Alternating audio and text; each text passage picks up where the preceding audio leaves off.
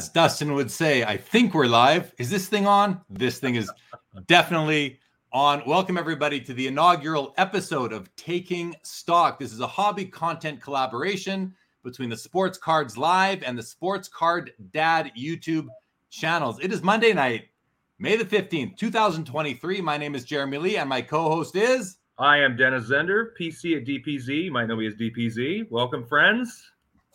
All right. Well, Dennis, here we go. Our first time streaming this show, Taking Stock together. I'd like to thank all of the loyal viewers, listeners of Sports Cards Live. And on behalf of yourself and Dustin, thank everybody for their great subscribership and viewership of the Sports Card Dad YouTube channel, which I've been watching for over 3 years now. If you are not yet subscribed to either channel, please take a moment and do so. And as always, in any show, any live stream that I'm involved in, your comments, your questions are in play. We'll get to as many as we can. We are streaming to both channels, so we'll see how we are able to manage the chat as it comes through. Dennis, this show is called Taking Stock. Why don't we go through quickly? Why are we calling the show Taking Stock, to your best understanding? Well, it's a great question, Jeremy. I think I'd like to think this is the first international show in the hobby space. We got me, representing the good old United States, and you get yourself representing our lovely Canada. But my mother's Canadian, so I have a lot of affiliation or a lot of connections there. The Taking Stock, what I think in my mind, when Dustin, the little brief history on myself coming over from the Luca Tiger Braun Network, a wonderful little venture there. I thought, the Collector Series show is fun, but I just love these live environments, and who better for a live environment? I know that Dustin does a lot of live shows, and Jeremy Lee is the king of live, in my opinion. I know you'll never say that, and you're a humble guy, but you just do it so well. And I'm like, gosh, going live would be fun. Having a live show where anything goes. You can have the comment section drive the energy of the show, the questions, and have them contribute in a way that's special. It makes it like when you tune in, you might be part of the show. Your question might be focused on for 10 minutes. I always thought that was fascinating when I watched live hobby shows. So Taking Stock really dives into the fact that you and I are going to have takes on the hobby, on different pressing, situations that are happening, or news, or anything that's going on in the hobby. We're going to have takes on these subjects, where it's not just so much. And you and I are both used to interviewing people. Well, now we're just going to be talking with each other, having a conversation about sports cards every week, and the hobby community in our comment section is going to have an opportunity to contribute. So that's what Taking Stock means to me. Yeah, I agree. Taking Stock represents the takes that we will have. Stock represents cardboard stock. It's the cards are made out of card stock. So I thought, those two words work well together, but they also convey a message that we're going to take stock on things. We're going to take stock like you would take stock on your inventory in your business and right. make sure that everything is the way it should be. We're going to take stock on hobby topics. And so you mentioned you have done the Collector Series. You started off on the Lucas, Tigers, and Bronze Network with Cage and Andrew. They've split up. You then took your show over to the Sports Card Dad Network, working with Dustin. And then the three of us were actually going to do this, but Dustin's pretty busy. He's got a lot on his schedule. So we said, we're going to continue with this. We're going to forge ahead and do it. And we're going to stream to both channels. So for everybody listening, everybody watching, that is sort of how this thing came about. And our mission for this, Dennis, and we talked about it a little bit earlier, but we have two different experiences in the hobby. So what is your understanding of what the mission of Taking Stock is outside of just talk what you mentioned before? Yeah. No, that's a great question. So for me, I'm more of a novice in the hobby. I came back in 2019. I think there's a big segment of our hobby that were reintroduced to cards in the hobby space around that time. Before COVID, I mean, maybe 2017 to 2020, there was a segment of folks coming in, from what I've learned, and then 18, 19, right there. Then COVID, all of a sudden, you got this big migration of people coming into the hobby. So you have a lot of people that just don't understand the history of the hobby. They might remember buying packs of 89 Donruss baseball cards at the gas station, or 89 O-Pee-Chee hockey cards. And those might be the memories they have. And so, the 90s, the inserts, the early 2000s, LeBron, the cup, the cup cards for the true RPAs of some of these hockey players and hockey stars. If you're getting back into your hockey cards again, it's like, there's so much to learn. There's so much to know and understand. And now you layer on the fact that there's alterations, there's restoration. We're going to talk about that. You have authentication of cards. You have all these third-party grading companies. The point is, there's a lot of stuff to digest as a new entrant into the hobby. And then you have yourself. So I represent that crowd. And Jeremy, I feel like, represents the more seasoned collector. He's been in the game for a long time, many, many, many years, decades. So he has a wealth of knowledge to share and to tackle from that perspective. When you have an issue happening in the hobby, you're going to have, my take's going to have a different feel to it. I think some of the time.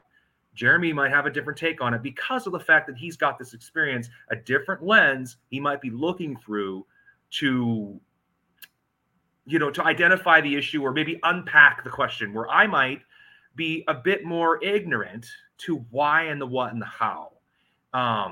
So yeah, I think there's a lot of knee-jerk reactions. There's a lot of armchair quarterbacking going on in our society, much less our hobby. And so I think it's interesting to sit back and kind of digest some of these things that are going on. That's my thought. Yeah, well said. While I have been in this hobby for over 40 years, I don't know a lot of kind of some of the behind the scenes stuff that went on historically. I've heard stories and rumors, but you tend to pick up more and more things as you talk to more and more people. I've done over 380 live stream interviews with over 250 unique guests. So I do have and that's all in the last 3 years and a month. So built up my knowledge base, but there's a ton that I don't know, just like there's a ton that everybody out there doesn't know. Let's go to some comments right now, as I like to do traditionally on my shows. Mid-Atlantic Sports Cards left this 45 minutes before we went live. Said, I feel the trimming debate just leapfrogs the issue of authentication. I worry much more about buying a fake card than a trim card. I would be devastated if I found out one of my babies was fake. It's funny. I call them my babies too. Yeah, I have real babies, kids, but I call cards my babies too. I think that's a reasonable position to take. He goes on to say it's a given. Is it a given? The graders can always stay ahead of crooks producing counterfeits. 1984 Star 101 Jordans, 86 Fleer number 57 Jordans. The values create a huge economic incentive to invest in the best counterfeiting tech.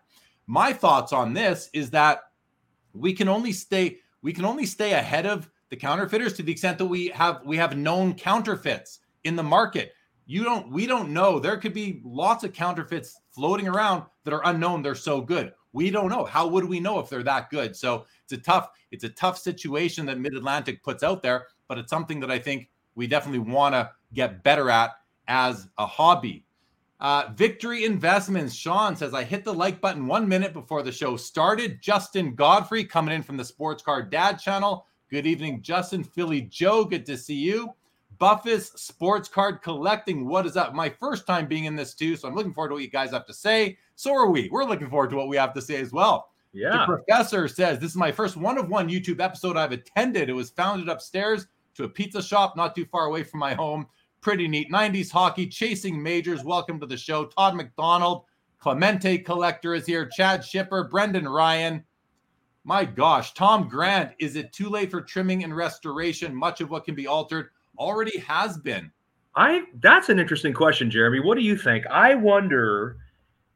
I noticed this comment when you were running your introductions, and I'm like, gosh, Tom, that's a really good question. Because now there's one thing when there's an exposure when there's an exposure event. Let's call what happened with Evan an exposure event for a lot of people.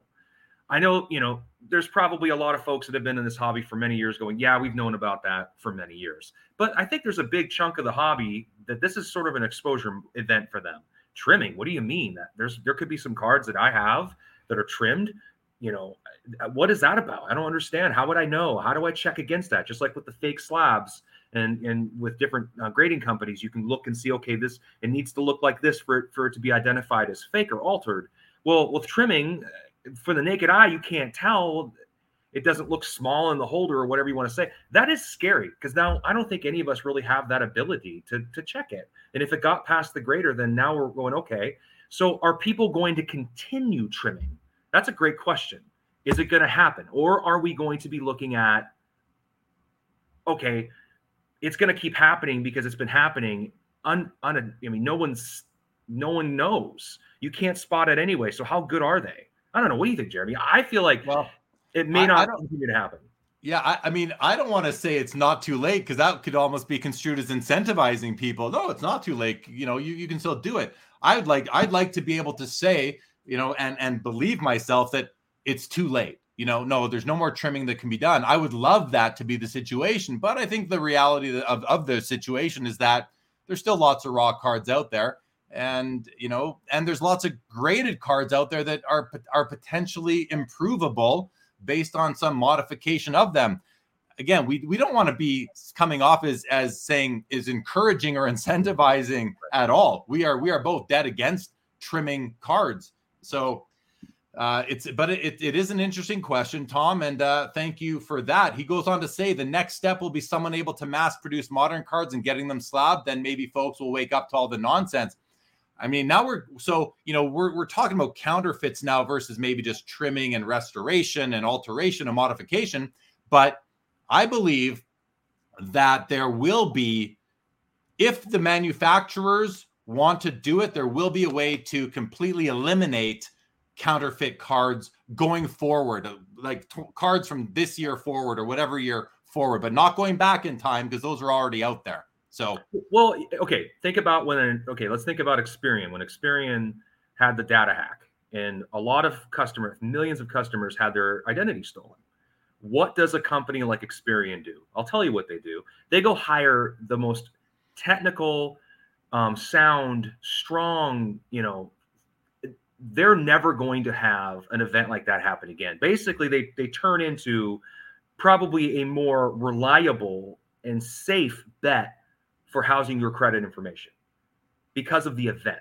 Now, does that same kind of thing happen with the graders, third-party grading companies? Is there going to be new technology that recognizes to an nth of a degree whether a card has been altered, trimmed, we're talking about trimmed, right? Or any sort of like fraudulent, fraudulent's a big word, but any that kind of activity has existed moving forward. Will that be implemented? I mean, there's development of that technology that has to occur. I know I'm bleeding into a very awesome opportunity for you to talk about, but I think that is what I would like to see as a hobby participant. The grading companies go, look, this is an issue. It's always been an issue. We are developing technology that is going to make it very difficult for this to ever happen again. I don't know, but then will we know whether it's even working or not?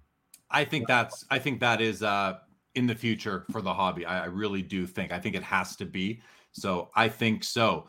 Professor talks about counterfeit labels. So basically counterfeit slabs. That came up in my show with Jason Kuntz on Saturday night. We can get a bit to that a little bit later. What's up, Puna Butta?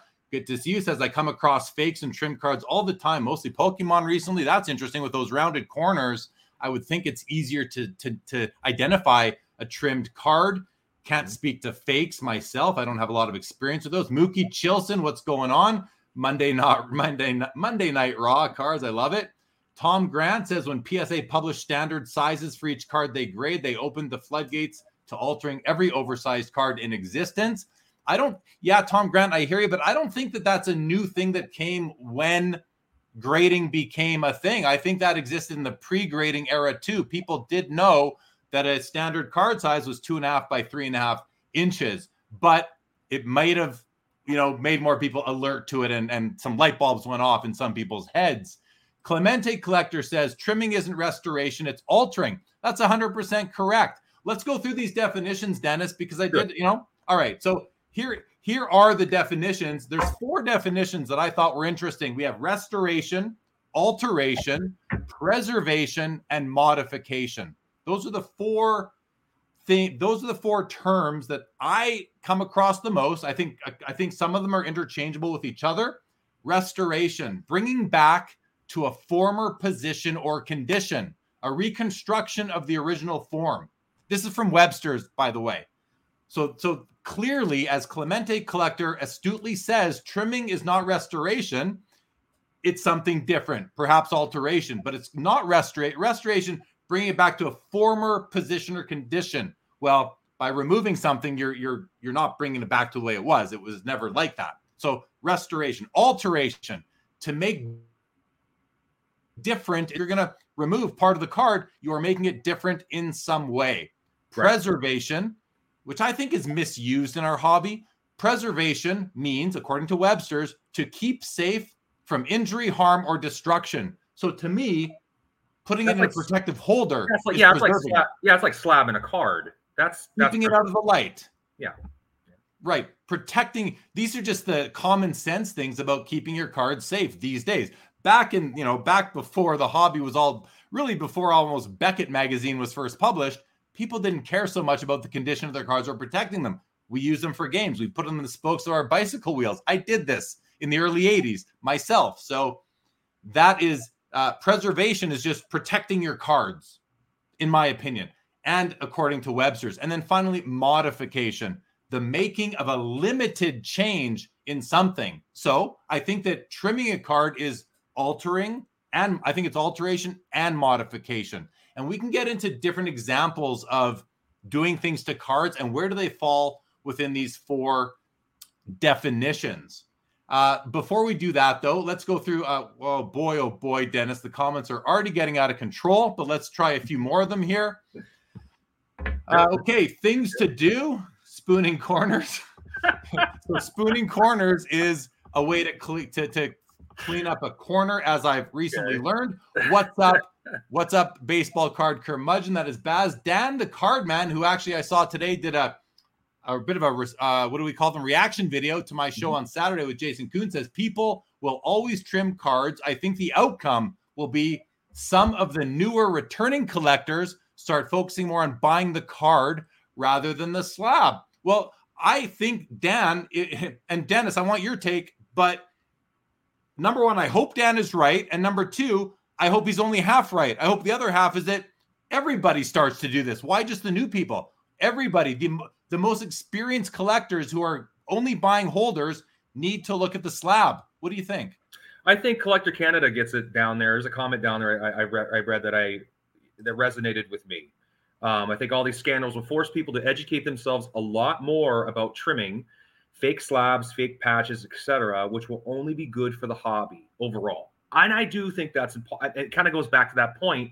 Okay, now Experian gets the hack. Now they have all this wonderful technology that's going to limit that happening again. Other companies learn from that, so they beef up their technology. So I think because an event happens, that's unfortunate. It forces the whole industry as a whole to sort of pivot and get ahead of it. This is going to make all of us that are looking at cards. I mean, how many of you now, when you go look at a card that you want and covet that could fall into that category of it's a valuable card from an era where maybe trimming was being known to happen? We're all thinking about that now when we look at a card. None of us are going, oh, here's a card. I'm not even going to think about trimming.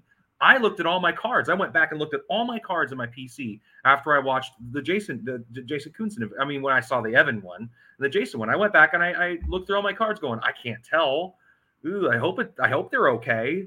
But I think what it does, though, and what Dan is alluding to, is that now we're going to be a more educated hobby. So things may continue to happen, but it's going to make us really look at the card. And maybe what he's saying, and Dan, you can tell us if we're heading on the right direction here, is that maybe it's not always PSA. Maybe it's TAG. Maybe it's SGC. Maybe it's ISA. Maybe it's all these different companies that we're like, hey, this card looks really good. I trust it.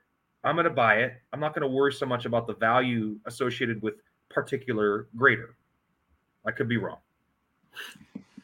Yeah, lots there to unpack. And as you're sharing your take, I'm looking at all these comments coming through, and there are some good ones that we've seen. And Dennis, I mean, I don't even know where to start with these, but there's one. I want to skip ahead to the Mangini's collection comment right here. If we are going to buy the card and not the slab, then why do we need the slab? And I think that's a fair question, but in my opinion, the slab is, here's the thing, is that why did slabs come into existence in the first place? It was to give people comfort in buying cards sight unseen, not in person, over the internet. We had the advent of the internet, All of a sudden you get online marketplaces like eBay, and then people are buying cards raw, and it's easy for the seller to not mention a crease or not mention this or that defect on the card.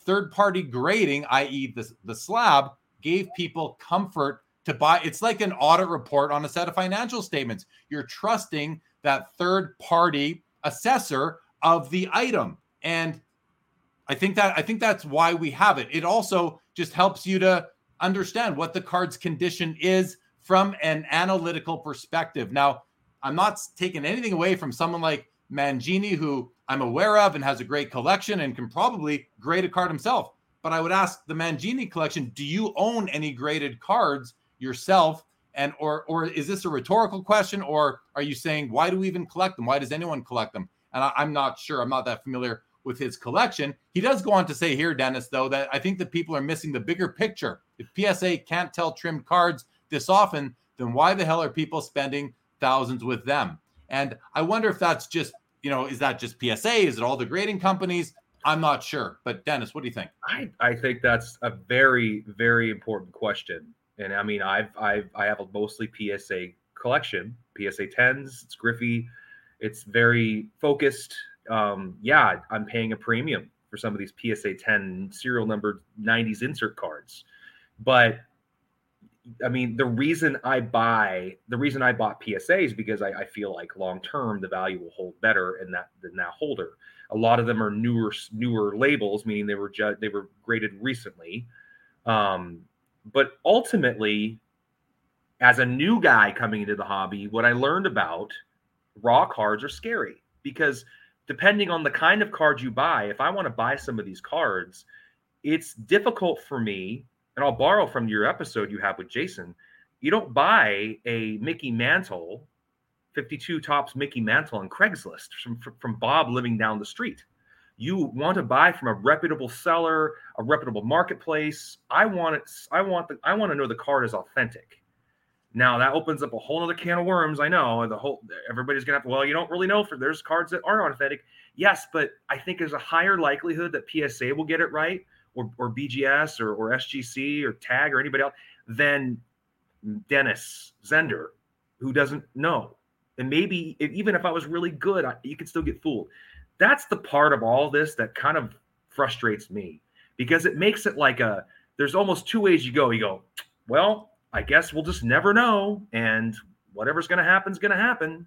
Or what can I do to be better educated and attack this and go, okay, if I'm going to have these cards and spend this kind of money on them, I want to make sure they're real, they're authentic. The grade's nice and it's very important, but to me, being in the holder represents knowing that the card is actually authentic. Well, and but there's too many times, and I think it was Mangini below in a comment that says the third party is wrong too often. So the word in this comment from Mr. Mangini that I want to focus on is the word "too," the second last word. How often is it? Do we know? I don't think we know, but we have maybe a gut feel. Like, is 1% too often? Is it 1%? And if so, is that too often? Or are they getting it wrong 10% of the time? I don't think it's that high. I think it's in that 1% range, 0 to like 0.01 to 2%, if even 2%. I don't know what that is. Curious what some other people think, but what is too often? Is it like one time is maybe too often? But here's the thing about, do we, the hobby, have unrealistic expectations on the grading companies? Right. Should we be more tolerant of them getting it wrong? Because it's a hard job. It's been proven to be hard. And there's even the comment that we had come in right over here as I stall to find it again. Right here from Chasing Majors. Trimming sucks, but companies like PSA helped desensitize collectors with their lack of removing the most famous trim card from their database. The first card graded by PSA, the 1909 T206 Honus Wagner, that was once owned by Wayne Gretzky and Bruce McNall, was then sold by them to, I believe, like a Walmart chain. They had a contest. I think a mail carrier won it in Florida, and then she sold it, and now it's changed hands several times since then. And I believe it rests within the Ken Kendrick collection now. So this desensitized, that's the word in this comment that I really want to hone in on, Dennis. Do you think that the hobby is desensitized to this? Because I know what people I talk to hate trimming. They're not desensitized to it, but some people maybe are, which leads into another topic we'll get to. But what do you think? I mean, that's a loaded question. I don't know.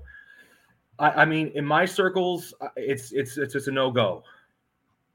There's a hard line in the sand when it comes to trimming. And Tom Grant when we talked about authenticity, he goes, yeah, but it may be authentic, but is it trimmed or altered in some which way? Well, Tom, I didn't know about that when I was buying some of my cards. I wasn't worried about that 2 months ago. I mean, you guys probably all have been, because a lot of you folks have probably been doing this for a long time and you've always had it in the back of your mind. I've heard stories about it, but I wasn't, it's like that whole thought, well, it can't be my card. It can't be the kind of cards I like to collect. It can't be the kind of cards that I'm spending big money on. It's the Honus Wagners. It's the Michael Jordan cards. It's the vintage cards. It's the older cards. It's not my cards. Well, yeah, it could be your cards. And I think that's the realization a lot of folks are coming to right now, that maybe haven't had this discussion, at least at this deep of a level. And now you have this coming together of all these experienced, weathered collectors that have been doing this for a long time, going, oh, you young kids, you guys are just finally figuring it out. Oh, yeah, no, you didn't know about this. It's been going on for a long time. Heck, PSA was built on the deception of all this, da. And I'm like, okay, and that's their opinion. That's what they run with. And I'm going, well, gosh, I'm trying to I'm looking at it like, I want to give the benefit of the doubt to the company and some of these people, and go, gosh, I can't imagine all these people are just, building everything on a deception of lies. It seems a little aggressive, like baby out with the bathwater type mentality, but I don't know. I think most people don't want to buy a trimmed card. Let's ask yourself this. You almost have to poll everybody. I should put a poll up. If you found out that some of your most desirable favorite cards that you've spent the most money on, let's say money right now, because there are people that have spent some good money on cards, including myself. If you found out that those cards were trimmed or altered in any such way, how do you now feel about those cards? I think most people would say differently. I feel differently. Well, let me share this, and I warned you about this before we went live, but I'm going to share my screen, and this exact thing happened to me. So I'm going to show you guys an email that I received from PWCC back on June the 10th, 2019. And here I'm going to bring it onto our screen right here. Let's see if I can make this a bit bigger for you guys. Dear Jeremy Lee, that's me. PWCC Marketplace is reaching out to buyers of cards that have been sold recently. So this is back on June 10th, 2019. Which PWCC believes have evidence of alteration. We have identified the dealer who submitted your altered card, and working with the dealer and the grading company, we will work to refund your purchase price, as well as take the card out of circulation by ultimately causing the card to be forwarded to law enforcement. Here's the card in play. My 1952 Topps Look and See Queen Elizabeth. Please reply, confirm your willingness to have the item returned. We'll send you a prepaid shipping label, work on refunding your money. Apologize for any inconvenience this has caused. Hope to regain your trust in PWCC. That was June the 10th, 2019. 2 months later, I get another email. It's a cookie cutter email. Now, the cards in question we'd like to arrange return are my 1954 Johnny Bauer PSA 8 and my 2005 SB Game Use Alexander Ovechkin PSA 10. So I received these emails on these three cards, all of them from PWCC, telling me that my cards, my babies, are trimmed. And I had no idea of that when I received them and when I held them for however much time there was between me purchasing them. It looks like I bought the Bauer in 2017. I get the email 2 years later. I bought the Ovechkin in 2018. So a couple, 1 to 2 to 3 years go by.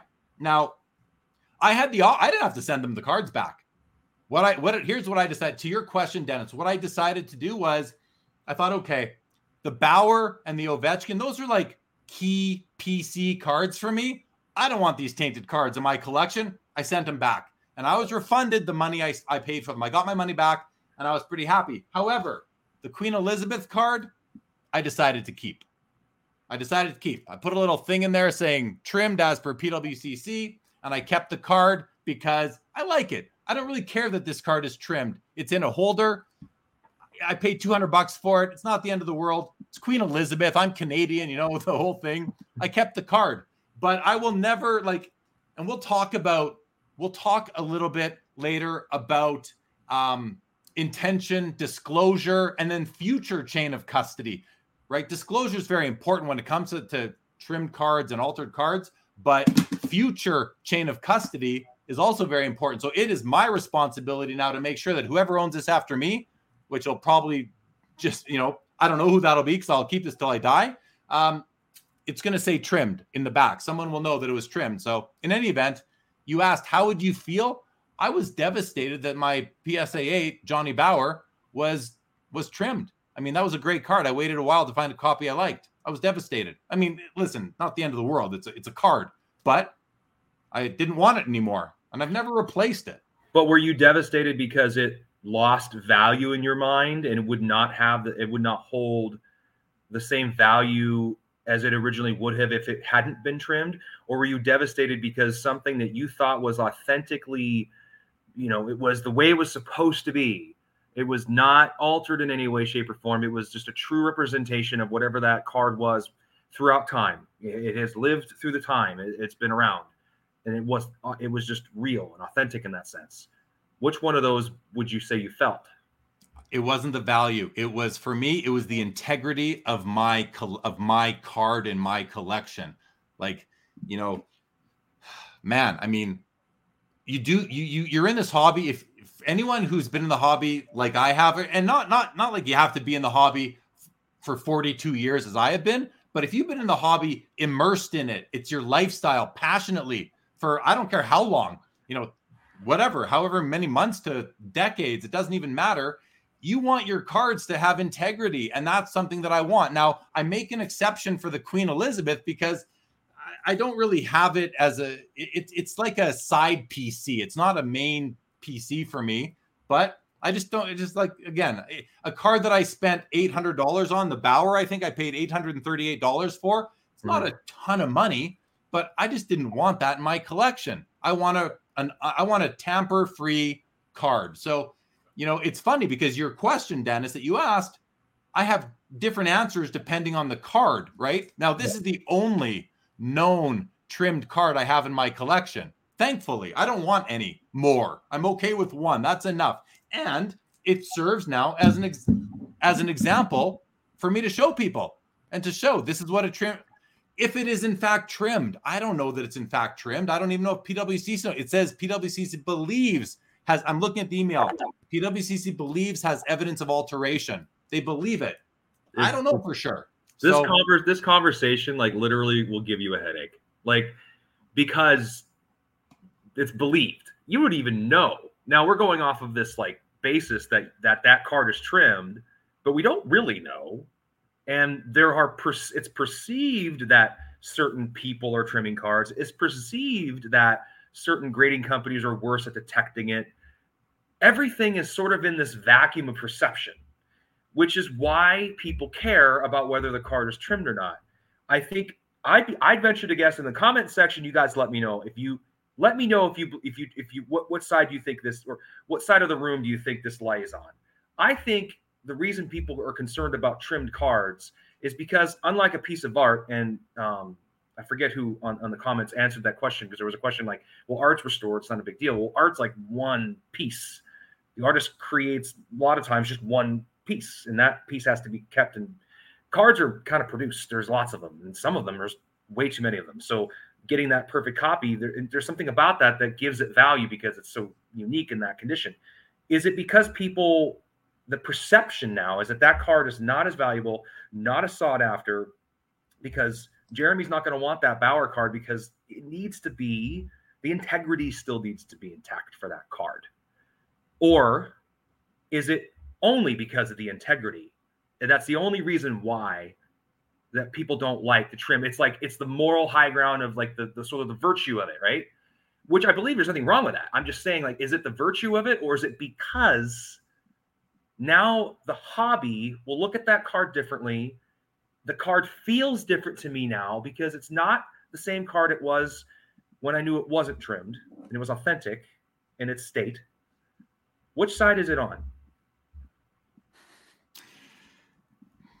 Yeah, I know I it's mean, a big question, right? I mean, it is. It is. We can go in circles on this whole discussion, on a lot of different pieces of this topic.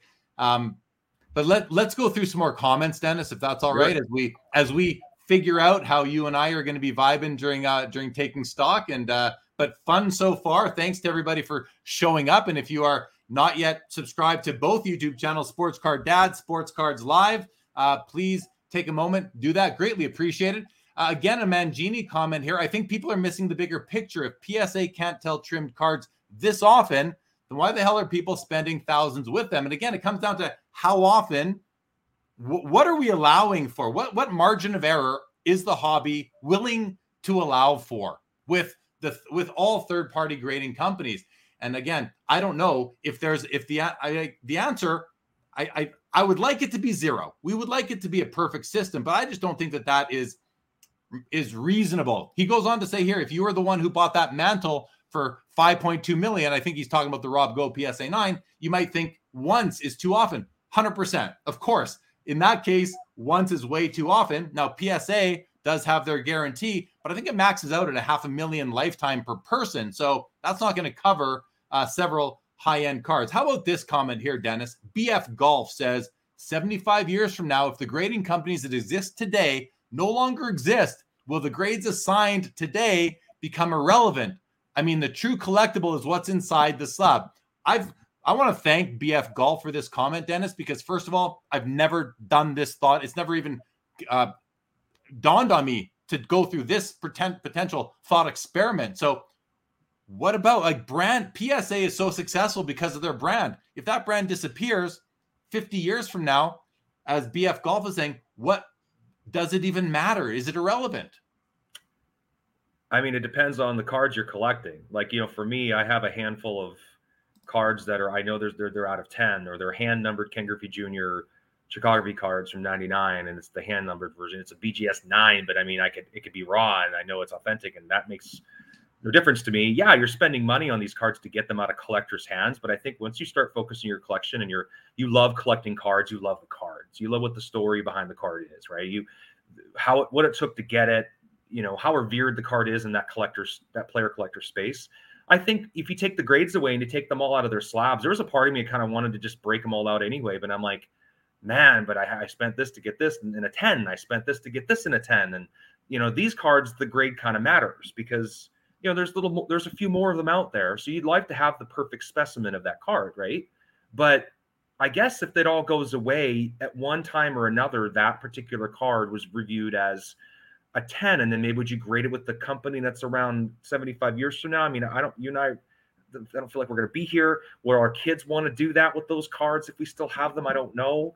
That kind of comes back to the cards you're collecting, in my opinion. Yeah, I think there's some truth to that. I think for some people that'll be the case. I think for other people, it's black and white.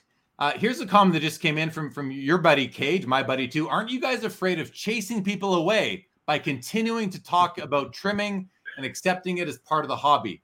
So I don't know, Cage, if you're assuming that we're accepting it as part of the hobby. I mean, it is part of the hobby. You can't deny that. So I don't think it comes down to accepting it, continuing to talk about it. I think people need to be informed.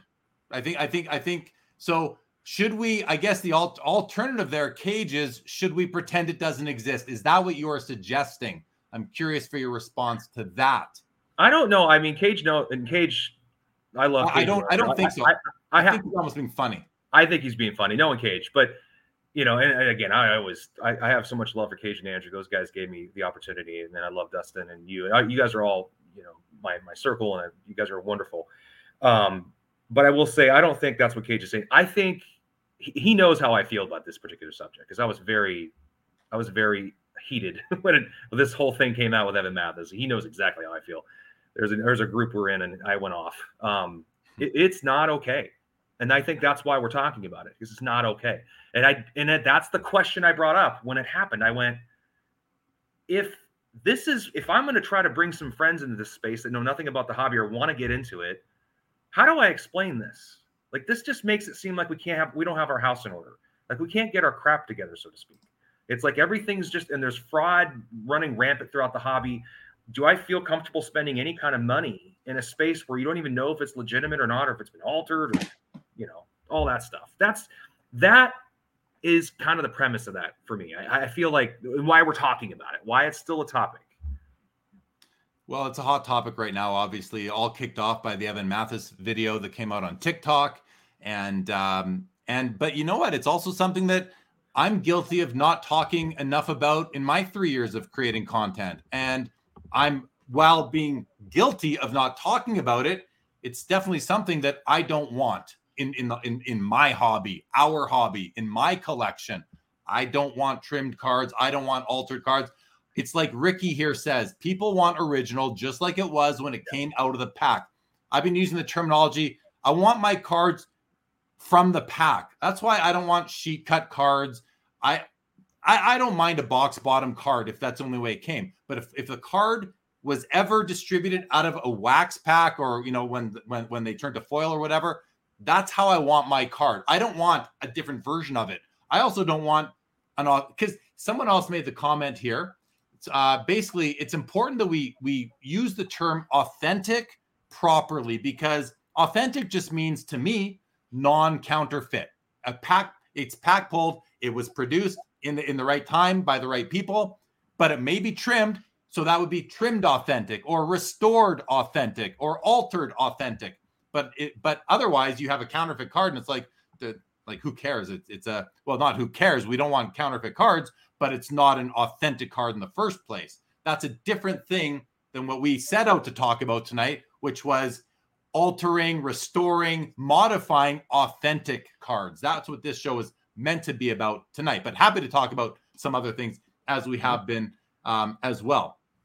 Jim in Florida here, Dennis, makes this comment. How does someone expect graders to grade accurately when you're trying to grade? And he's talking about PSA here, 1.2 million cards a month. Basically, you have about 25 to 30 seconds per card to pump out that volume. Now, I don't know if that 25 to 30 seconds, like where Jim in Florida got that from. That might be simple math. You know how many graders there are, you know how many hours there are in a day, and you know how many, and we have gem rate data. So that might be accurate. But how much time should it take to grade a card? Not only grade, but authenticate, meaning non-counterfeit, and detect if there's been trimming or other alteration, and then grading. That's like 3 processes. I don't think 30 seconds is enough personally, but that's what we're trusting the third-party graders to do, is all 3 of those things. Well, what didn't Jason say in your show on Saturday, that there are about 132, 136 graders?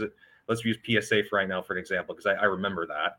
There's 136 graders, and before that there were how many graders? I don't remember the number, but that's not a lot of graders. Now, that was a comment responding to there's just too many inexperienced people there. When I heard the 136, I thought that wasn't very many, based off the backlog and all of the stuff.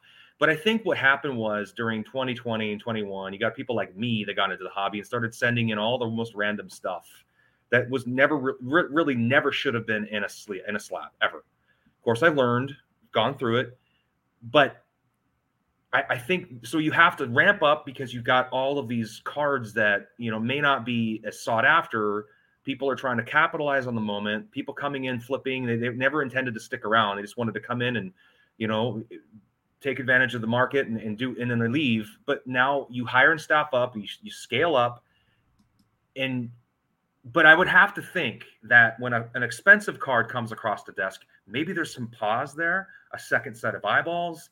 I can't imagine you're looking at a 2021 Yordan Alvarez base card with the same intent than you looking at like an 86 Fleer Michael Jordan that comes, or a Star Rubies, you know, Kobe or Michael Jordan or Ken Griffey Jr. card. You're going to stop and go, whoa, we don't see these very often. There's only so many.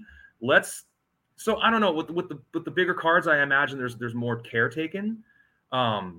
But I also feel like, and I know people are excited with Fanatics, like all these people are going to start coming in. I feel like our hobby is a niche thing, and I think it's going to stay that way.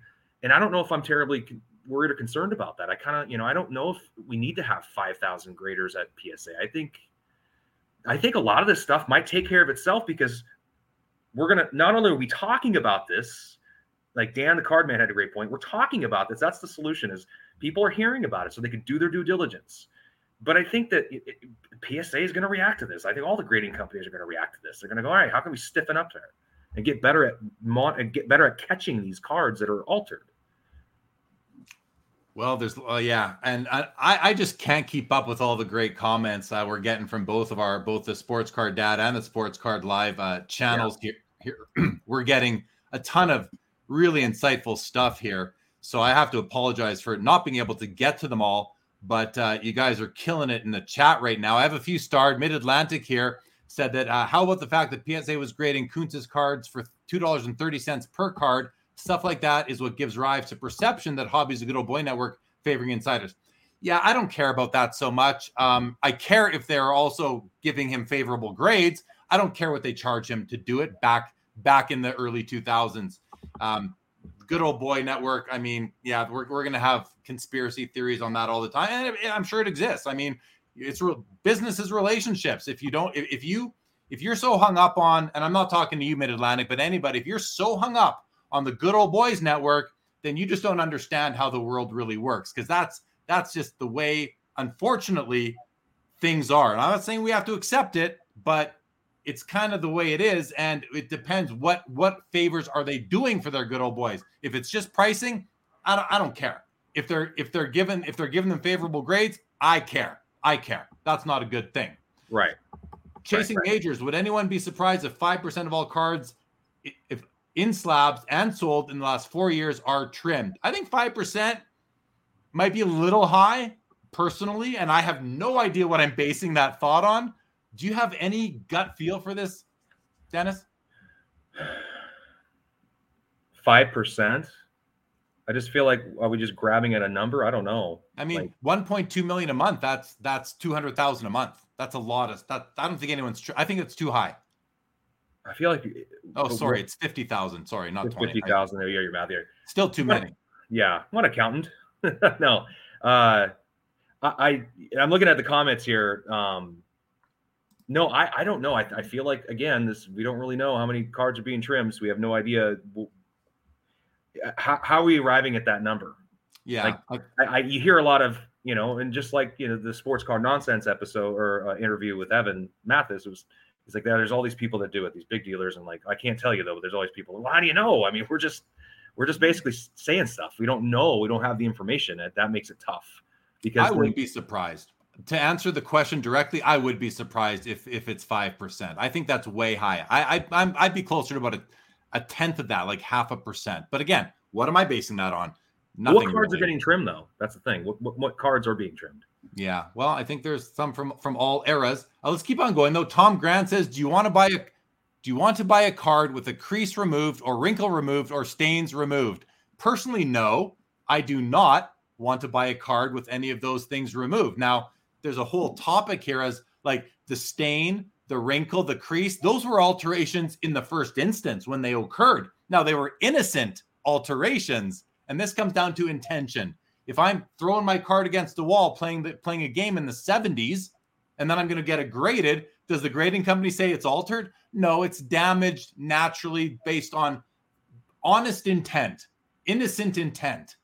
But if you're altering a card to deceive, that's another level of alteration. That's the bad alteration. Do you agree? Yeah, but wouldn't it be okay? So you're saying, what you're saying is if you buy a card that came in a pack that had a stain on it, a wax stain, and had some stain from the gum or a crease, and that was removed and taken out, that was restored, so to speak. You don't want that card. You'd rather have it, because you said earlier you want to have it like as if you pulled it out of the pack. Well, if you pull it out of the pack, most of the time those things are going to be existing on the card, right? So I'm just wondering. That's the question I have. It's like, okay, so is it okay to have that stuff? Is it almost a novelty in a way? Is it like, I've got one with the gum stain. It kind of just that's what you got. It's like, anyway. Yeah, no, it is a novelty. I'm not going to pull them out right now, but I actually have a small collection of cards with the gum still stuck to them that I pulled out of packs myself. And those are novelties. I think they're super. Hey, look, I've got this Nolan Ryan card from 83 O-Pee-Chee. It's got the gum piece on it. Like, I think that's awesome. I love that. Yeah. But if a card, I don't want stains removed from my cards personally. I'm sure I have some that have that because I wasn't savvy enough to know what to look for years ago. But now I don't want cards with stains, with gum stains removed. I'd rather just get a different. I just don't want that. I'll leave that for somebody else who doesn't care. I want cards the way they came out of as close to the way they came out of the pack originally. Personally, that's what I want in my collection. So, but let's keep on going here. So everybody, Dennis and I, in planning, taking stock, we were hoping to keep this to a 1 hour show. I can tell right now with all my experience in live streams and having the chat involved that we can easily go for 3 hours tonight. I don't think we will. I think we'll go a bit overtime, but we have to keep running through some of these because you guys are killing it in the chat tonight, I have to say. All right, Brendan Ryan says it's not all bad if PSA stays the course. It won't be long before Tag gets a hobby bump and the status quo changes. Shout out Tag. Thank you, Brendan Ryan. I hope so. That's why I'm involved with Tag. The sports car professor, I would rephrase Dennis's question. Do you trust buying a high-grade vintage card? Some are saying no and that all are trimmed. Well, okay, so whoever's saying all are trimmed is dead wrong. Yeah. That's just wrong and impossible. I've graded some vintage cards myself that I pulled, so we know that's not true, and it's probably just an exaggeration. But do you trust buying a high-grade vintage card? No. Do you, Dennis? No. That's your take. Not now. Nope. No. Would I myself? Now that's the thing. Who do I trust? Do I trust myself and my experience? No. I am going to find someone, and there seems to be a lot of people in our comment section tonight that have a lot of experience in looking at vintage cards, and they would be the ones going, hey, I reach out to them and go, listen, I need, Dan the Card Man or Ricky or Bob Boozle or somebody like that. I would go, look at this card.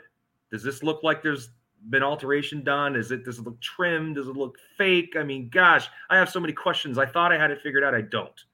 And that's not a bad thing. That's a good thing. That means I'm learning. I have to ask the questions. There's nothing wrong with that. But I don't trust myself. And I do think it brings sort of a, I wonder when anybody looks at particular cards in a certain segment. And I don't think that's a great thing. But like Dan the Cardman said earlier, it makes you do your due diligence. It makes you learn. It makes you ask questions. I don't think that's bad, though.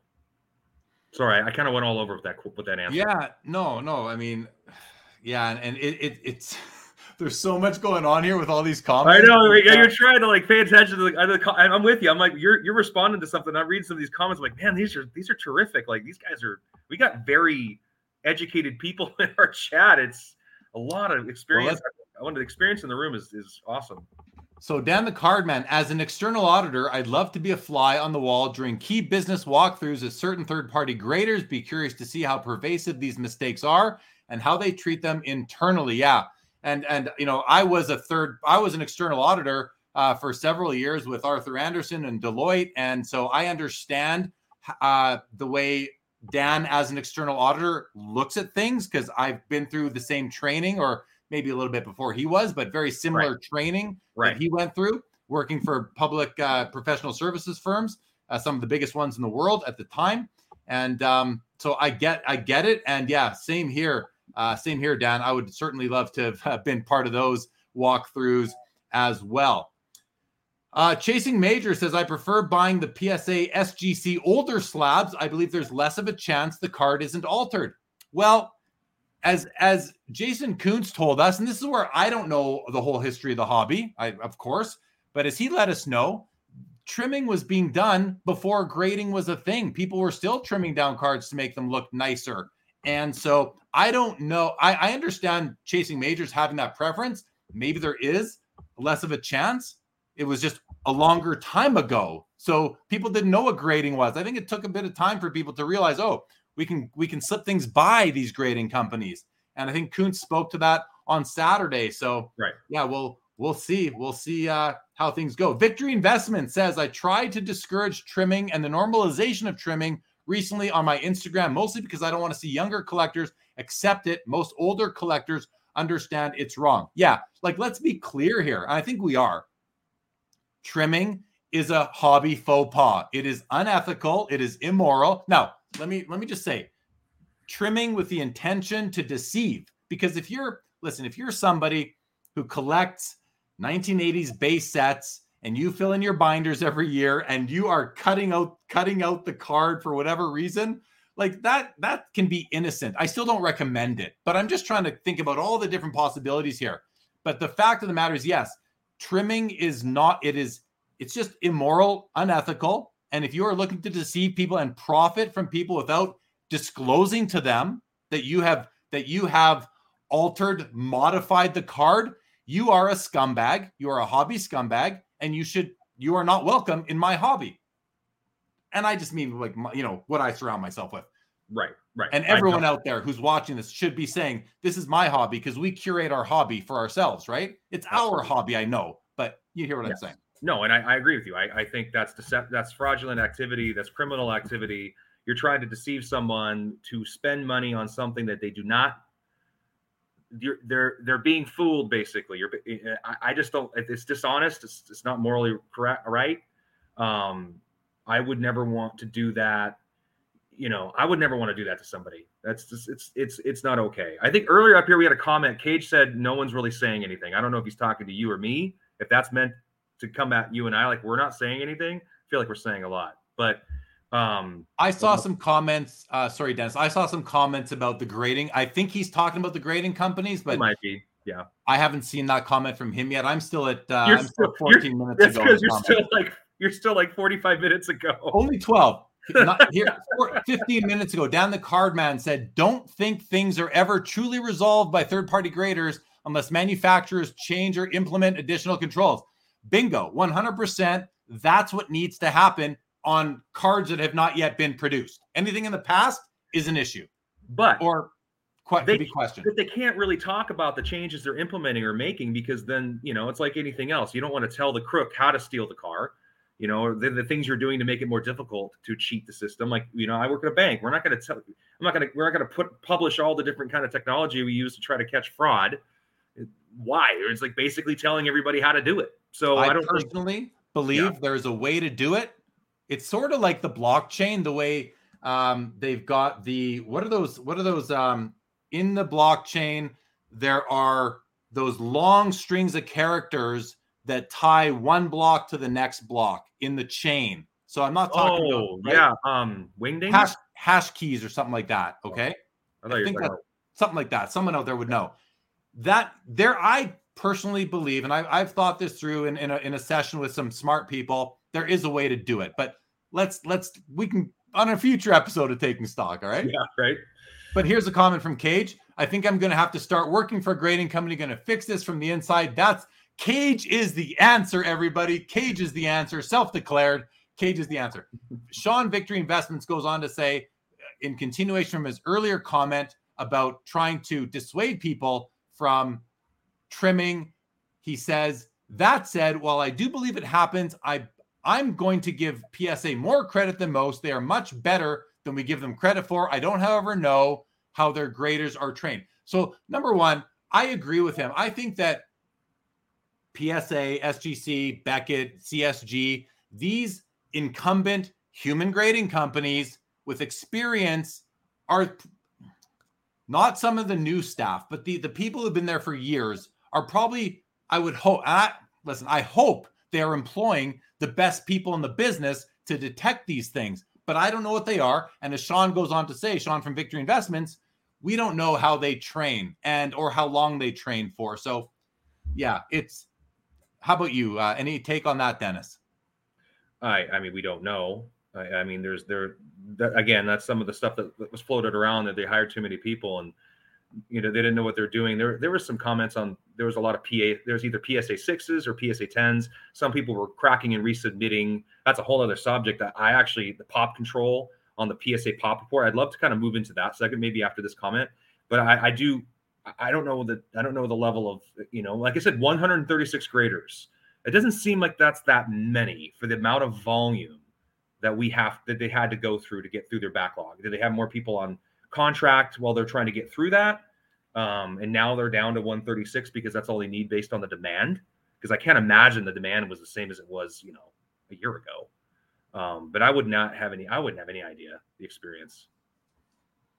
You'd like to think the PSA is pretty strong.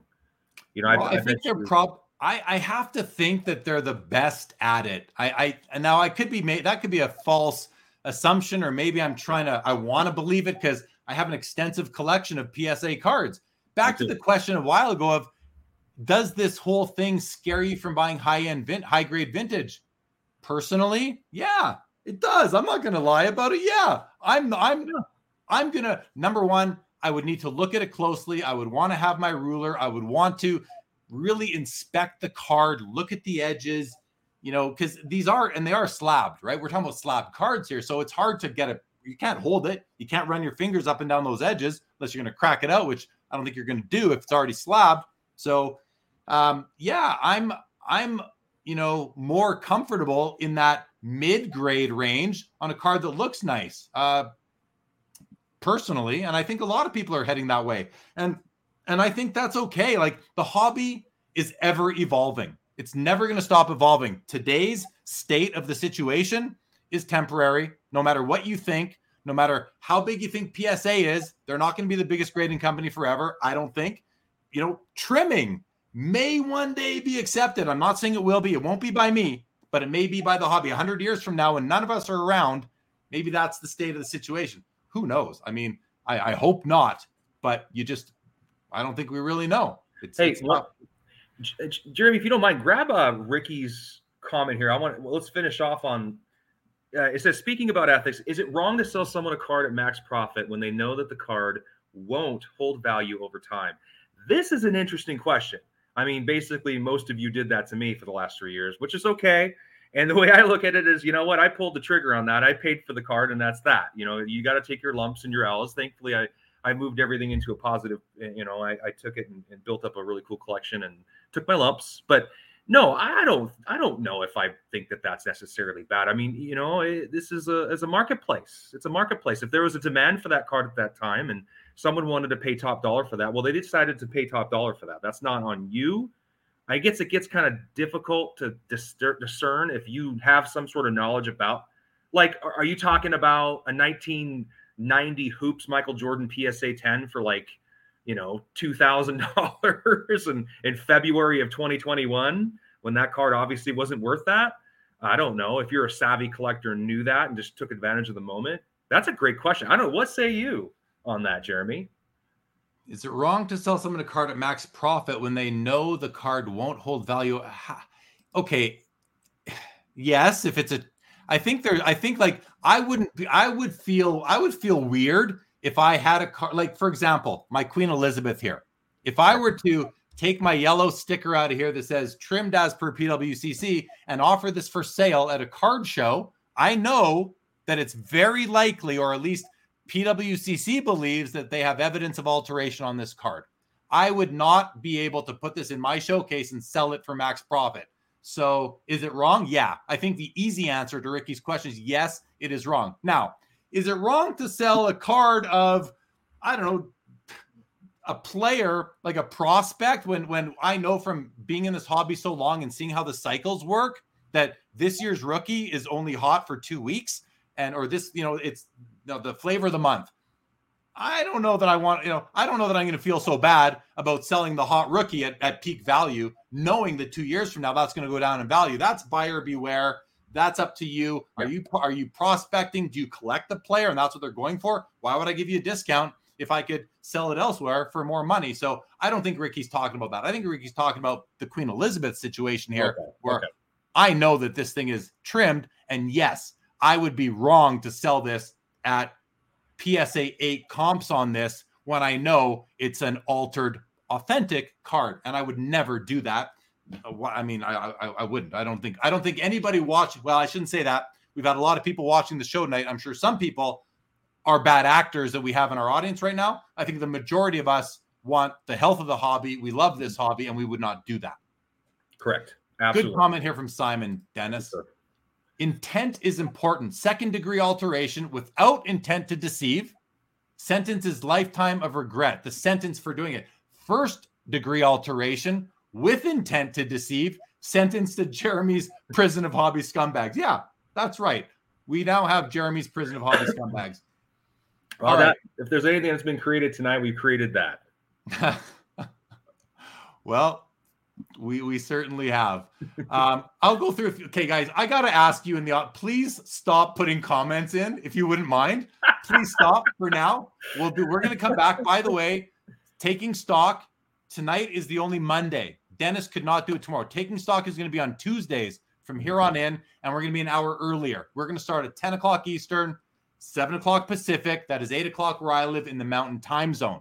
We will be back next Tuesday. All right, Dennis. We did Simon's comment. Dexflow says, Jeremy, personally, I'm scared more for the wrong pop counts. Right? Yes. Right. Yes. Once it's in a slab, I would have no clue if it's trimmed, but hate seeing my PSA 8 Fleer Jordan with a high pop count because of crackouts. I mean, if you watched my interview with Jason Kuntz on Saturday, we know there's 2,800 and something PSA 9 MJs.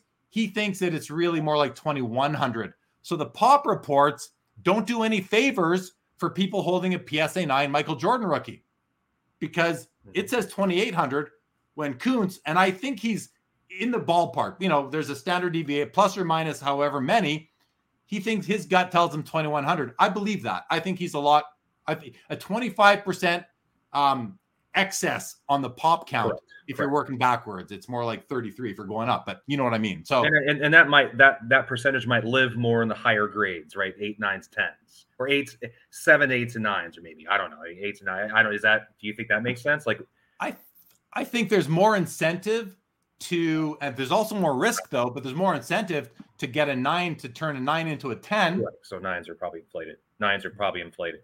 But I think it happens all the way along the scale. Maybe not in the 1s and 2s, like, you know, especially the ones that were driven over by a car or crumpled up and flattened out again. But yeah, I think it happens like a lot from the 3 to 9, I would think, or 4 to 9 in there. But that's just my thought. I don't know. It's forced. I mean, I'll be honest. It's forced me to completely change my collecting habits. The pops. Gem Rate's a really great place to find data.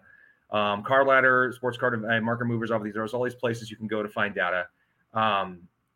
You just go to the pop reports themselves. But there's a lot of grading companies, and you have to think about how many are printed. I mean, and I'm not trying to get, snobby about. Everybody should collect how they want to collect. There's no wrong way to do it. You should be happy, enjoy it, have fun. Me personally, I love scarcity. I love to know and have a pretty good idea. And so a lot of it just, like I said, it became more of a work of due diligence. I had to do a lot of homework before I made a purchase to make sure the card was truly this amount of these cards. Heck, if it's a pop, high pop means something different for everybody. Look at the Ken Griffey Jr. 1989 Upper Deck. 4,000 some, at least with PSA, 4,000 PSA 10s, a gem rate of 4%, right? There's so many of those cards. Like people say, they're still printing them today. There's so many of those cards. It still carries a value of about $1,800 to $2,000 for those cards. 4,000. You got to think of basic economics. 4,000 people have to want that card that bad. Me personally, I feel like that's a really high pop card. I had one. I got rid of it in favor of buying something that's just a little more rare. That'll be more difficult to get. Doesn't sell very often. Again, I'm not trying to sound elitist or any of this kind of stuff. It just kind of changed the way I looked at cards. Pop reports became almost pointless to me, and I wonder, when you buy any kind of card, how do you discern that? How do you navigate that? Look at Mangini's comment on the screen. The projections are more accurate. Yes. In Seattle, even, it's going to rain. I don't know. Yes. I'm in Seattle. No, there's too much truth to that. Back about 7 minutes ago, Dan the Card Man said PSA are the best, but they appear to be very inconsistent. Outside looking in, I think their controls could be better. Volume shouldn't be driving the issues we've seen over the last 2 years as much as it has. I mean, he's right. Like it's not, don't let your quality go down because you have too much business. Now it is tough for them. And I had Nat Turner on the show 2 years ago, I think, episode number 100 of Sports Cards Live. And I mean, I felt for the guy. Like, they have this huge backlog. They can't hire people fast enough. They can't train them fast enough. They don't have enough square footage. Like, the hobby was inundating them, a tsunami of graded cards. And then what happened? We wonder why the cards did cards come down in value over the last couple of years because the pandemic ended and people were going out again? Or was it that 12 million backlog PSA slabs hit the market in the course of 6 months or whatever it was? And I'm kind of just pulling timelines out here, but it could be, I think it's a combination obviously, but I agree with Dan. It's not like, don't let quality go down, because it's like a restaurant. You get super busy, you still want to have your nice presentation. You don't want crappy food getting out on the customers' plates. And I don't know I don't know if Dan is right. Like, I don't know if it's volume that drove these issues or not, but I think I can understand how he gets to that conclusion. I mean, it's all perception. I think perception drives everything in our society right now. It definitely drives it in our hobby. Perception.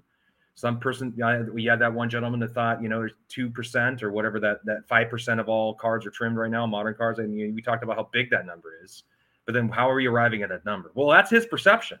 So for him, that's what he thinks. And people within his sphere of influence, that's another key part of the hobby, spheres of influences. So you have to think about perceptions of any of these things and the sphere of influence. It may be the person you listen to, a collector that you rely on and lean on, and then you send your Instagram DMs back and forth on different ideas with cards you want to buy and the direction you want to take your collecting habits. It could be the show you watch. It could be one of these live shows where you hear, you and I yammering away at all these different topics and asking these, and we're seeing the comments and how people are reacting to this stuff. Well, that's perception, and you got to control perception. So perception for PSA for a while was like, you can't keep up. Our cards are going to be stuck here forever. How do I prospect on a card and sell it into strength when the card's sitting at PSA for 8-10 months? I mean, that was a problem. Damned if you do, damned if you don't. Well, we got to hurry up. Well, if you hurry up, now all of a sudden we're not grading as well. So it's a difficult thing, but the perception is going to always rule the day. So if people think something, they're going to think it. Their sphere of influence is going to hear about it on their YouTube channel or whatever. And now all of a sudden you got all these people thinking something that may not be true, but they think it is. So it might as well be. Yeah. This perception is, as I said the other night, perception is 9/10 of the law, but that's possession. Perception just becomes truth to a lot of people. True. So another thing I want to make sure that we are clear on, for people who are okay with having trimmed cards in their collection. And I like, it's not for me, okay? But I'm not going to say that is outlawed and you can't have trimmed cards in your collection. I would like there to be disclosure of it. If you're going to trim a card and send it in for grading, tell the grading company that it's trimmed. I know this sounds like, why would anybody do that? Well, honest people might actually do that. But here's the problem with that as well. If you do that, what happens to the next person? I talked about this card here. I do have concern that, and it's funny because the professor here says, Jeremy, you do not know the card is trimmed. You only know PWCC thinks it's trimmed. And that's 100% correct. But I'm going to default to that because I think there's too much risk that this card is in fact trimmed. Chain of custody is so important. Provenance is so important in our hobby. If you are going to have a trimmed card, what I should do is I should send this back to PSA and say, please slab it, but put trimmed on it. Like, that would make that, I could sleep better at night with that. And that's because chain of custody is great. And it's good to be, disclosure is so important, but disclosure only gets you as far as yourself. It doesn't get you past yourself and the subsequent owners of the card who could then be devious and do something dishonest with it. And that's where we need to be really careful with how we accept trimmed cards into the hobby, or if we, not how we do, but that maybe we try not to and we don't. Or you crack it and you send it in to be graded again and see what happens. See if it gets caught as being trimmed or not. Then you crack it again. You send it into BGS. You crack it again. You send it into it and do a little social experiment with that particular card and see how it comes back. That's something I could crack it out, but to be honest, I've never been a crack and reslab guy. I have cracked one from one company to go into the other company because I want some uniformity in this part of my collection. But I don't want to give a grading company more of my money to do something for them to get it to do. I don't want to pay them twice to do what they should have gotten right the first time. Correct. That just doesn't, that's not how I want to spend my hard-earned money. So now your suggestion makes sense if I didn't respect my own money, but I do. So, now, but I could make the experiment. What you're suggesting, Dennis, is an experiment. And I think that might actually be worthy. But now that we've done this show, I don't know that any Queen Elizabeth sent into the PSA by Jeremy Lee isn't going to be flagged anyway. So, yeah, right. That. The ship has sailed for that opportunity. But I mean, it's interesting. We can do a live, like, pick a card that's someone send us a card. We don't know what it is, and we'll test it out. We'll test the waters for everybody. Anyway, sorry. Swamp Donkey off grid. Welcome to the show. Says quality suffers when quantity prevails, and I think. Yeah, I mean, I made the comment earlier, the restaurant thing, and I'm thinking to myself as I'm saying, like, yeah, but it's probably really hard to maintain that quality, and that's just too bad because when you are, and if we go back to the world of like professional services and like auditing and that, auditors will literally take every moment they need to sign off on their audit opinion. They're gonna even if their client is going to miss a bank covenant due date, they're still going to, or they're filing deadlines and they're going to pay penalties. Auditors will either work through the night, because that's what auditors do, for their client to not miss their deadline, or they'll just say, sorry, not sorry, we're not comfortable yet. And that's what I think was suggested that the backlog grading companies should have done, but did not do a couple of years ago. And yeah, that's just too bad because in essence, they are our auditors. They are our third party. An auditor is simply providing a third party opinion that a set of financial statements do not contain a material misstatement. That's what an auditor's role is in like really high level is to do. And what is a material misstatement on a sports card? Well, either the condition is what it is, or that a material misstatement is a trim job or an alteration or a modification. So, okay. I think we got to start to wrap this up. So JG says, do it as an experiment for the community. Jeremy, I don't think I can. I think I precluded myself from doing that, unfortunately, just because here we are talking about doing it. And I'm going to assume that someone from PSA has watched this or will. Mm-hmm. Okay, I'm going to go to the bottom of the comments and just see what else we have here. If there's anything else that we're going to get to. Dan says, I've worked through plenty of nights over the last decade. Yeah, big for life, Dan. I hear you. I've been there, done that myself. Tom Grant, if you know it's the same Mike Baker that puts... Okay, so I don't know what that's about. And Mookie Chilson would love to see Peter from SGC or Nat Turner come on with Jeremy and talk about what they see on the front lines of this issue. Thank you, Mookie. All right. Oh, I like this. Perhaps a new hobby accreditation entity or auditor could do Dennis's trim experiment as an annual review, take known trim cards and see their performance and report it. I like that idea, Professor. I like that idea. What about you, Dennis? Does that solve what you were talking about? I mean, it does. He'd like to think they're already doing it. Internal audit, like Dan the card man keeps mentioning, internal auditing. I mean, you got to be minding your own ship and making sure your house is in order. You'd almost want to be conducting that experiment. Companies they pre-engineer phishing attacks and send them out to employees to see if they'll click on it.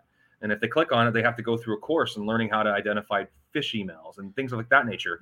I don't think there's anything wrong with that. It could be an outside source, like regulation isn't all bad. I'm a banker saying that, so that comes with a lot of weight attached to that statement. But I think in this situation, would give people peace of mind would be having some sort of audit done and then having the results published. We submitted X amount of cards. Here's how every grader did. Same circumstances, same cards. This particular grader scored this particular grader scored well here. And it gives the public an opportunity to go, okay, I think I trust this company right now based on all this new evidence and information in this new age, the digital age that we live in. You know what? I think that if that happens, that is worse for the hobby. And I mean, listen, it's worse for the health of the hobby than us talking about trimming week after week right now. It's because those results will not be good. They just won't be. And I think that I now it would have to be done without being told to the grading companies. Right. You don't tell them when in the year you don't tell them it's happening in December. You don't let them know. You don't tell them when it's happening because they're gonna tighten things up. You think the numbers are gonna be alarming? Alarming, extremely alarming, and I think alarming to the point where it could do significant damage. I personally believe. So that's just my thought. Wow, that's interesting. Ricky says, "Will this hobby ever have regulation?" I don't think. I think it'll have to be like self-regulation, and there would have to be a lot of people buying into it. But we'll have, maybe not. We'll see. Yeah, Dan says trimmed card mystery shopping sounds very interesting. Yeah, that's what we're talking about. It does, but it would have to be, the keyword is mystery. You don't know when it's coming. Otherwise they'll slow down. They will slow down their production during the month that the study or the experiment or the whatever it's called is happening. So, okay, I'm gonna turn off comments, at least for myself, to not see them, because we could go on forever here. Mangini did say a while back, how could anyone possibly know the future of pricing? We talked about that before. That's exactly Mr. Mangini. Okay, Dennis, we want to wrap up the inaugural episode of Taking Stock on the Sports Cards Live and the Sports Card Dad YouTube channels. Let's do it. Thank you so much, everybody, friends, for jumping on and spending the evening with us. I think we've got some interesting conversation and some takeaways that I know, Jeremy, I will take away from this episode, and which will make me think. It was a lot of fun. I think that both these networks, communities seem to kind of jive. So, this has been fun working with you, my friend. I much look forward to future episodes and having these types of conversations on the hobby. Well, I appreciate that. Me too, Dennis. You're a pleasure to share the screen with. And this is fun. I'm really grateful to Dustin. Let's give Dustin a shout out for, first of all, you moving your content journey over from the Lucas Tigers Braun Network over to the Sports Card Dad. And that really opened the door for us to work together, Taking Stock, this collaborative show together. I can tell you, just from the amount of people we've had viewing, the amount of comments coming through, I think this show is destined for great things. I'm very excited about it, Dennis, to work with you on a weekly basis. Really happy to have and to be exposed. And thank you to Dustin and everything he's built on the Sports Cards, on the Sports Card Dad, with the previously known as the Personal Finance Dad YouTube channel. He's built up he does great content, daily content. Built up a great audience. And I mean, I watch his lives when he used to do them with Brad. Now he does them with Flipping Steve. Dustin's done a great job. So I want to thank him for building up his platform and now really allowing us to stream this show to both his channel and my Sports Cards Live channel. And definitely welcome all the Sports Cards Live loyalists to please check out Dustin's channel, Sports Card Dad, if you haven't already. I assume you have. And vice versa. If you're a Sports Card Dad viewer, please check out my channel. I go live every Saturday, 10 p.m. Eastern, with an interview and do other things as well. So check it out and be glad to have you all join me on my content journey. And now as I share it here with Dennis.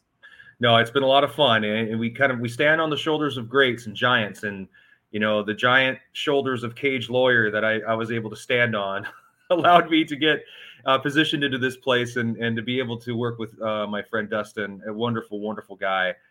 Great content. If you guys don't check, like I said, don't check. If you haven't already seen, he's got little 8-minute clips every day, and they're fun to listen to, kind of recapping the day of the hobby. There's never a shortage of news and information you can digest, and Jeremy's shows are amazing as well. So a must listen. We're going to keep trying to bring you the best dialogue, conversation, and engagement with you, the comment section, which I was a comment section guy at one point. So there's so much value, and I still am a comment section guy, go in other lives and comment all the time.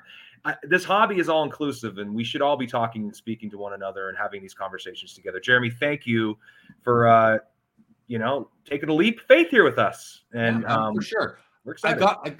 I want to leave on this note. Clemente Collectors is well done but depressing conversation. Let's look at this thing glass half full, everybody, and let's use this as an opportunity to make the hobby stronger, not weaker. That's really what we have to do. We are obligated to do that because we love this hobby. We don't want to see the values of our cards come crashing down any more than they already have over the last couple of years. So while it's not a fun conversation, I think it's necessary, and we as a community can now be more diligent and try to weed out the bad actors as best we can, and just be careful when you're making your purchasing decisions.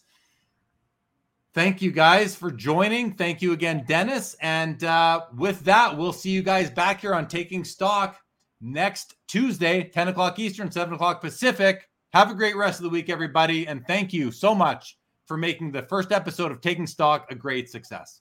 Good night, everybody. Seeking the truth never gets old. Introducing June's Journey, the free-to-play mobile game that will immerse you in a thrilling murder mystery. Join June Parker as she uncovers hidden objects and clues to solve her sister's death in a beautifully illustrated world set in the Roaring '20s. With new chapters added every week, the excitement never ends. Download June's Journey now on your Android or iOS device, or play on PC through Facebook Games.